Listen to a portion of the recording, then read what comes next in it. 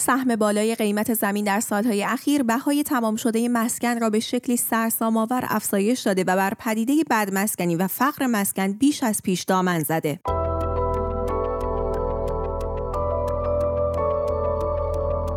سلام و وقت بخیر. نیلوفر مولایی هستم همراه شما در این برنامه از دیدگاه. طبق گزارش بخش اقتصادی روزنامه شرق از شهریور 1401 تا شهریور 1402 مسکن تورمی 75% داشته و نرخ فقر مسکن نیز به بالاترین میزان خود یعنی 55% رسیده است. نرخ میانگین جهانی فقر مسکن 20% تخمین زده شده. بدمسکنی پدیده است که پا به پای تورم و گرانی در این سالها رشد فزاینده داشته است. زندگی در سرپناه‌های نامناسب، بافت‌های فرسوده حاشیه شهرها و سکونتگاه‌های غیر رسمی نمونه‌هایی از بدمسکنی به شمار می‌روند. در دیدگاه با دامون محمدی مهندس معمار از آلمان همراه می‌شویم تا درباره بدمسکنی، فقر مسکن، دلایل و پیامدهایشان گفتگو کنیم.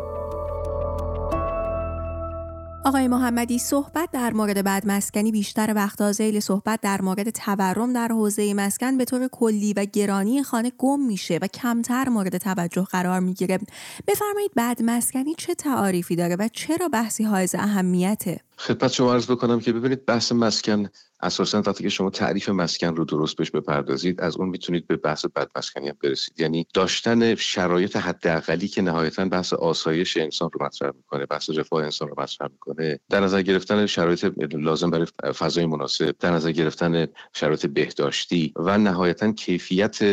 آنچه که در به عنوان فضا به عنوان ساخت برای انسان در نظر گرفته میشه، مجموعه اینها هر کدوم از این شاخص‌هاش بلنگه ما به نوعی میگیم که اون محصول بدمسکن هست. یعنی اگر شما در جایی دسترسی به آب مناسب نداشته باشه، حمام و دستشویی سرویس مناسب نداشته باشه یا به ازای هر انسان تراکم فضایی لازم در نظر گرفته نشه، در مجموع کیفیت زندگی میاد پایین و این مشمول در واقع شرایط بدمسکنی میشه. حالا این بحث در شهرها و در روستاهای خود متفاوته. دو تا شاخصه رو مطرح میکنم برای بحث بدمسکنی. یکی دسترسی به مسکن در واقع ارزان قیمت هست با تعریفی که عرض کردم در رابطه با مسکن، رعایت تمام اون اصول لازمه طراحی، و دوم بحث در واقع کیفیت ساخت مساله هست که حالا این رو ما میتونیم مثلا فرض کن در شهرها بافتای فرسوده‌ای که شکل میگیرن یا حاشیه نشینی‌هایی که اتفاق میفته معمولا به سمت بدمسکنی میره. در روستاها بیشتر این بود کیفیت مساله‌ای که استفاده میکنن و به نوعی اون شیوه ساخت و تکنولوژی که در ساخت استفاده میشه نهایتا شما رو بیاره به سمت بدمسکنی. یعنی در مجموع حتی اون حس عدم مالکیت و تعلق به نوعی که به شما یک امنیت بده که اینجا مسکن شماست، مأمن شماست، این هم میتونه حتی در تعریف بدمسکنی تعریف بشه. افزایش نرخ فقر مسکن در یک سال گذشته و رسیدنش به بالای 55% چه دلایلی داشته آقای محمدی؟ آیا تغییرات نرخ بدمسکنی صرفاً با تورم مسکن مرتبطه یا برخی سیاست‌های مربوط به رشد نامتوازن شهرها و عدم توجه به بافت حاشیه‌ای باعث تشدید اون میشه؟ ببینید چند تا مسئله است، چند تا بستر لازم وجود داره که شما باید به این بپردازید تا بتونید عملاً مسئله رو واکاوی بکنید. نکته اول اینه که شما وقتی که رشد جمعیتی داشته باشید که این رشد جمعیت در بستر اقتصادی مناسبی زندگی نکنه، هجوم به شهرها و در واقع اون تراکم جمعیتی بالا که در شهرها باعث میشه که همه این اتفاقات در واقع بحث تورم پیش بیاد، بحث نوعی فشار به بعضی از مناطق پیش بیاد و اساساً فضاهای دیگه در واقع خالی میشن و تمرکز میره رو فضای شهرهای خاص به خاطر اون شرایط اقتصادی، نهایتاً شما رو به سمت حاشیه نشینی میبره، شما رو به سمت در واقع نوعی همون بدمسکنی میبره و اون چیزی که داره ما شاهدش هستیم میتونیم در بستر اقتصادی و نداشتن برنامه مناسب برای اینکه نهایتا شما این جمعیت رو از باب اینکه شما فضای کاربری که میخواید در اختیارش قرار بدید، فضاهای دولتی، فضای خدماتی، فضای تفریحی، فضاهای در واقع میشه گفت زیستی، همین ها هم دیگه قاطی میشه وقتی که جمعیت در واقع از سطح خودش بالاتر میره و این رشد و تراکم جمعیت در یک منطقه افزایش پیدا میکنه و این خودش باعث میشه که شما نهایتا حاشیه نشینی ها رو و حتی شکل و در واقع میشه گفت که شیوه خاصی از زندگی رو شما میتونید تجربه بکنید که وقتی این فشار وارد میشه رو در واقع به جمعیت اون منطقه وارد میکنه. ما داشتیم حتی افرادی که سعی میکردن که برای اینکه بتونن کاری داشته باشن مثلا به جای که در جایی بخوابن در تاکسیشون، در اون وسیله نقلیه‌شون میخوابیدن یا در سقف خونه‌ها میرفتن در اونها رو اجاره میکردن میخوابیدن یا در کانکس ها یا در کانتینرها میخوابیدن. اینا همش برمیگرده به اینکه شما این نقطه ته رو که می‌بینید عملاً در بستر خود حوزه مسکن هم این رفته به سمت در واقع بافت‌های فرسوده، رفته به سمت حاشیه نشینی‌ها و نهایتاً رسیده به اینجا. این برمیگرده به اینکه عملاً در واقع شرایط اقتصادی و شرایط زندگی به گونه‌ای است که انسان‌ها دیگه از اون اولویت‌هایی که برای یک آسایش و برای یک در واقع زندگی که بتونه انسان رو ارتقا بده و به نوعی کیفیت داشته باشه زندگیت میاره در سطح نازل که ما به این شکل شاهدش هستیم. آقای محمدی، کمی هم در مورد توسعه شهری پایدار برای شنوندگان دیدگاه توضیح بدید لطفاً و بفرمایید در توسعه شهری سالهای اخیر چقدر به پایداری اهمیت داده شده و در بلند مدت عواقب بی‌اعتنایی به این مسئله رو چطور ارزیابی می‌کنید؟ Sustainable Development در واقع همون توسعه پایدار شهری مفهومی است که به گونه‌ای به شما این رو میخواد بگه که شما توسعه در واقع شهری شما که در سطح محله است، در سطح بافت شهریه و در سطح نهایتاً کلان شهر و حتی اون چیزی که در مطالعات مطرح میشه در سطح جهانی اینو مطرحش میکنن، به گونه‌ای است که این توسعه همه جانبه باشه. یعنی هیچ گونه تعارض و تناقضی در ابعاد مختلف یک مفهوم مثل مفهوم شهر که مفهوم بسیار پیچیده است، مفهوم بسیار پویا و دارای جنبه‌های خیلی مختلفیه. برای اینکه شما بخواید به این بپردازی چند تا نکته رو باید دقت بکنید. نکته اول اینه که این توسعه هیچ گونه تناقضی در جنبه‌های مختلف توسعه نداشته باشه. یعنی شما یک جنبه از زندگی رو بهش بپردازی و جنبه‌های دیگر ازش محروم بکنی. مثلا فرض کنید یه فضای شهری رو شما تولید بکنی، بسازی و بعد بحث خدمت شما عرض بکنم فضای سبزش رو نبینی مثلا، یا اون امکانات و خدماتی که باید در اون منطقه وجود داشته باشه رو نبینی. یکیش اینه. ولی اصل داستان برمیگرده به این که شما نهایتاً کیفیت زندگی انسان، بحث منابع و ذخایر در واقع تجدیدناپذیری که وجود داره رو دقت بکنی که به نوعی تطبیق پیدا میکنه با شرایط محیط زیستیش و نهایتاً چرخه‌ای رو تولید بکنی از استفاده از مصالح، از بحث شیوه زندگی، از بحث در واقع ریسایکلینگ، همه اینها رو به گونه‌ای پیش ببری که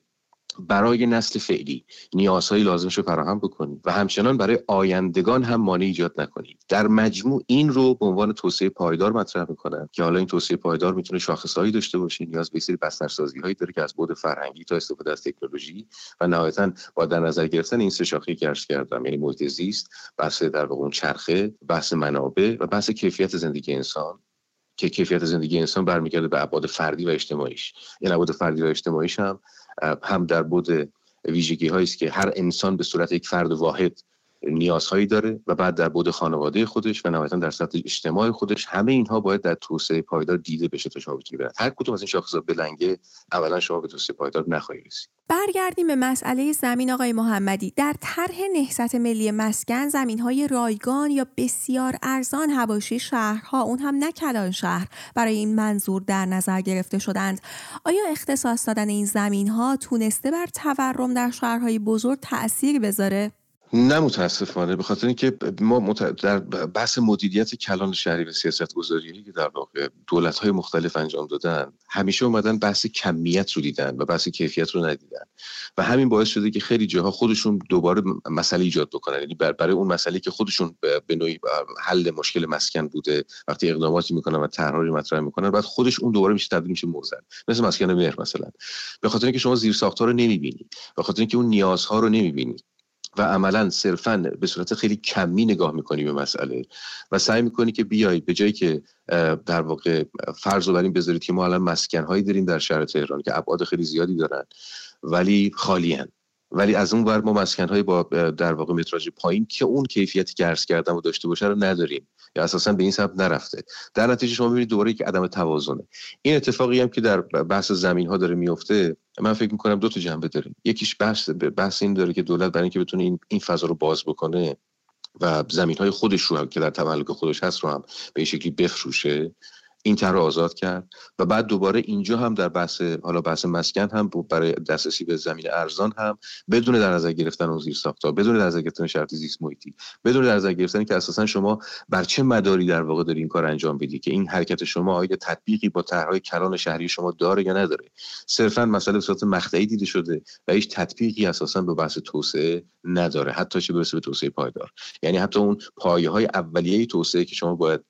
مطابق جمعیت، مطابق اون عمل کرد، مطابق اون کاربری که میخوای در واقع خدماتی که بدی، مطابق شرایط اقتصادی و اون در واقع کلونی هایی که میخوای تعریف بکنی. چون ما وقتی که فرض بر این بذاریم که شما بیای در یک منطقه خارج از شهر یا دور از شهر یک کلونی تشکیل بدی، بحث دسترسی‌هاش هست، بحث در واقع خدمات ترانسپورتیشن هست، بحث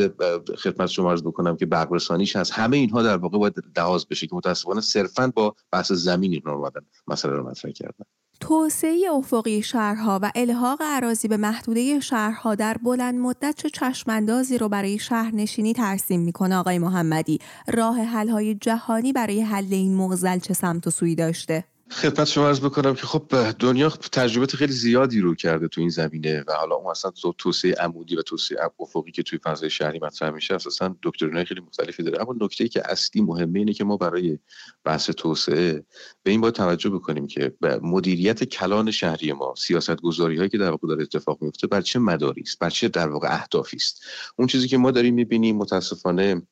حتی بر اساس اون طرح توسعه شهری که در قبل از انقلاب برای مثلا فرض کن شهری مثل شهر تهران در نظر گرفته شده بود، اون رو هم حتی نتونستن بر مدار اون حرکت بکنن و بر اساس اون در واقع این توسعه ادامه بدن. این مدل توسعه افقی که داره اتفاق میفته متاسفانه باعث میشه که ما دوباره میریم به سمت سوخت منابع در واقع تجدیدناپذیرمون، دوباره میریم فشار خیلی زیادی به بحث محیط زیستمون وارد میکنیم و حتی اون بخشی از خود شهر تهران که الان ساخته شده رو باز از نظر زیست محیطی و از نظر در واقع حتی بحث اقلیمی در نظر نمیگیریم. اتفاقی که مثلا در منطقه چیتگر افتاد و تاثیرگذار بود در بخش دیگه تهران. و خب این در نظر نگرفتن اینها و به یه شکلی چشم بستن به اینها باعث میشه که شما در آینده نه تنها مشکلات روز الان رو حل نکردی، بلکه مشکلات دیگه ای رو اضافه میکنی که نهایتا شما به اون نتیجه مطلوب نخواهی رسید. و بسیار از طرح‌ها متاسفانه وقتی که به این شکل عمل میشه به نتیجه که نمیرسه تبدیل میشه به مناطق متروکه، تبدیل میشه به مناطق فساد، تبدیل میشه به مناطقی که در واقع کاربری خودش نداره، کارایی خودش نداره و عملا اینجوری معضل میکنه در فضای شهری. ممنون از همراهی شما. دامون محمدی، مهندس معمار از آلمان. من نیلوفر مولایی از طرف خودم و مهتاب ایران مهر تهیه کننده این برنامه از شما سپاسگزارم.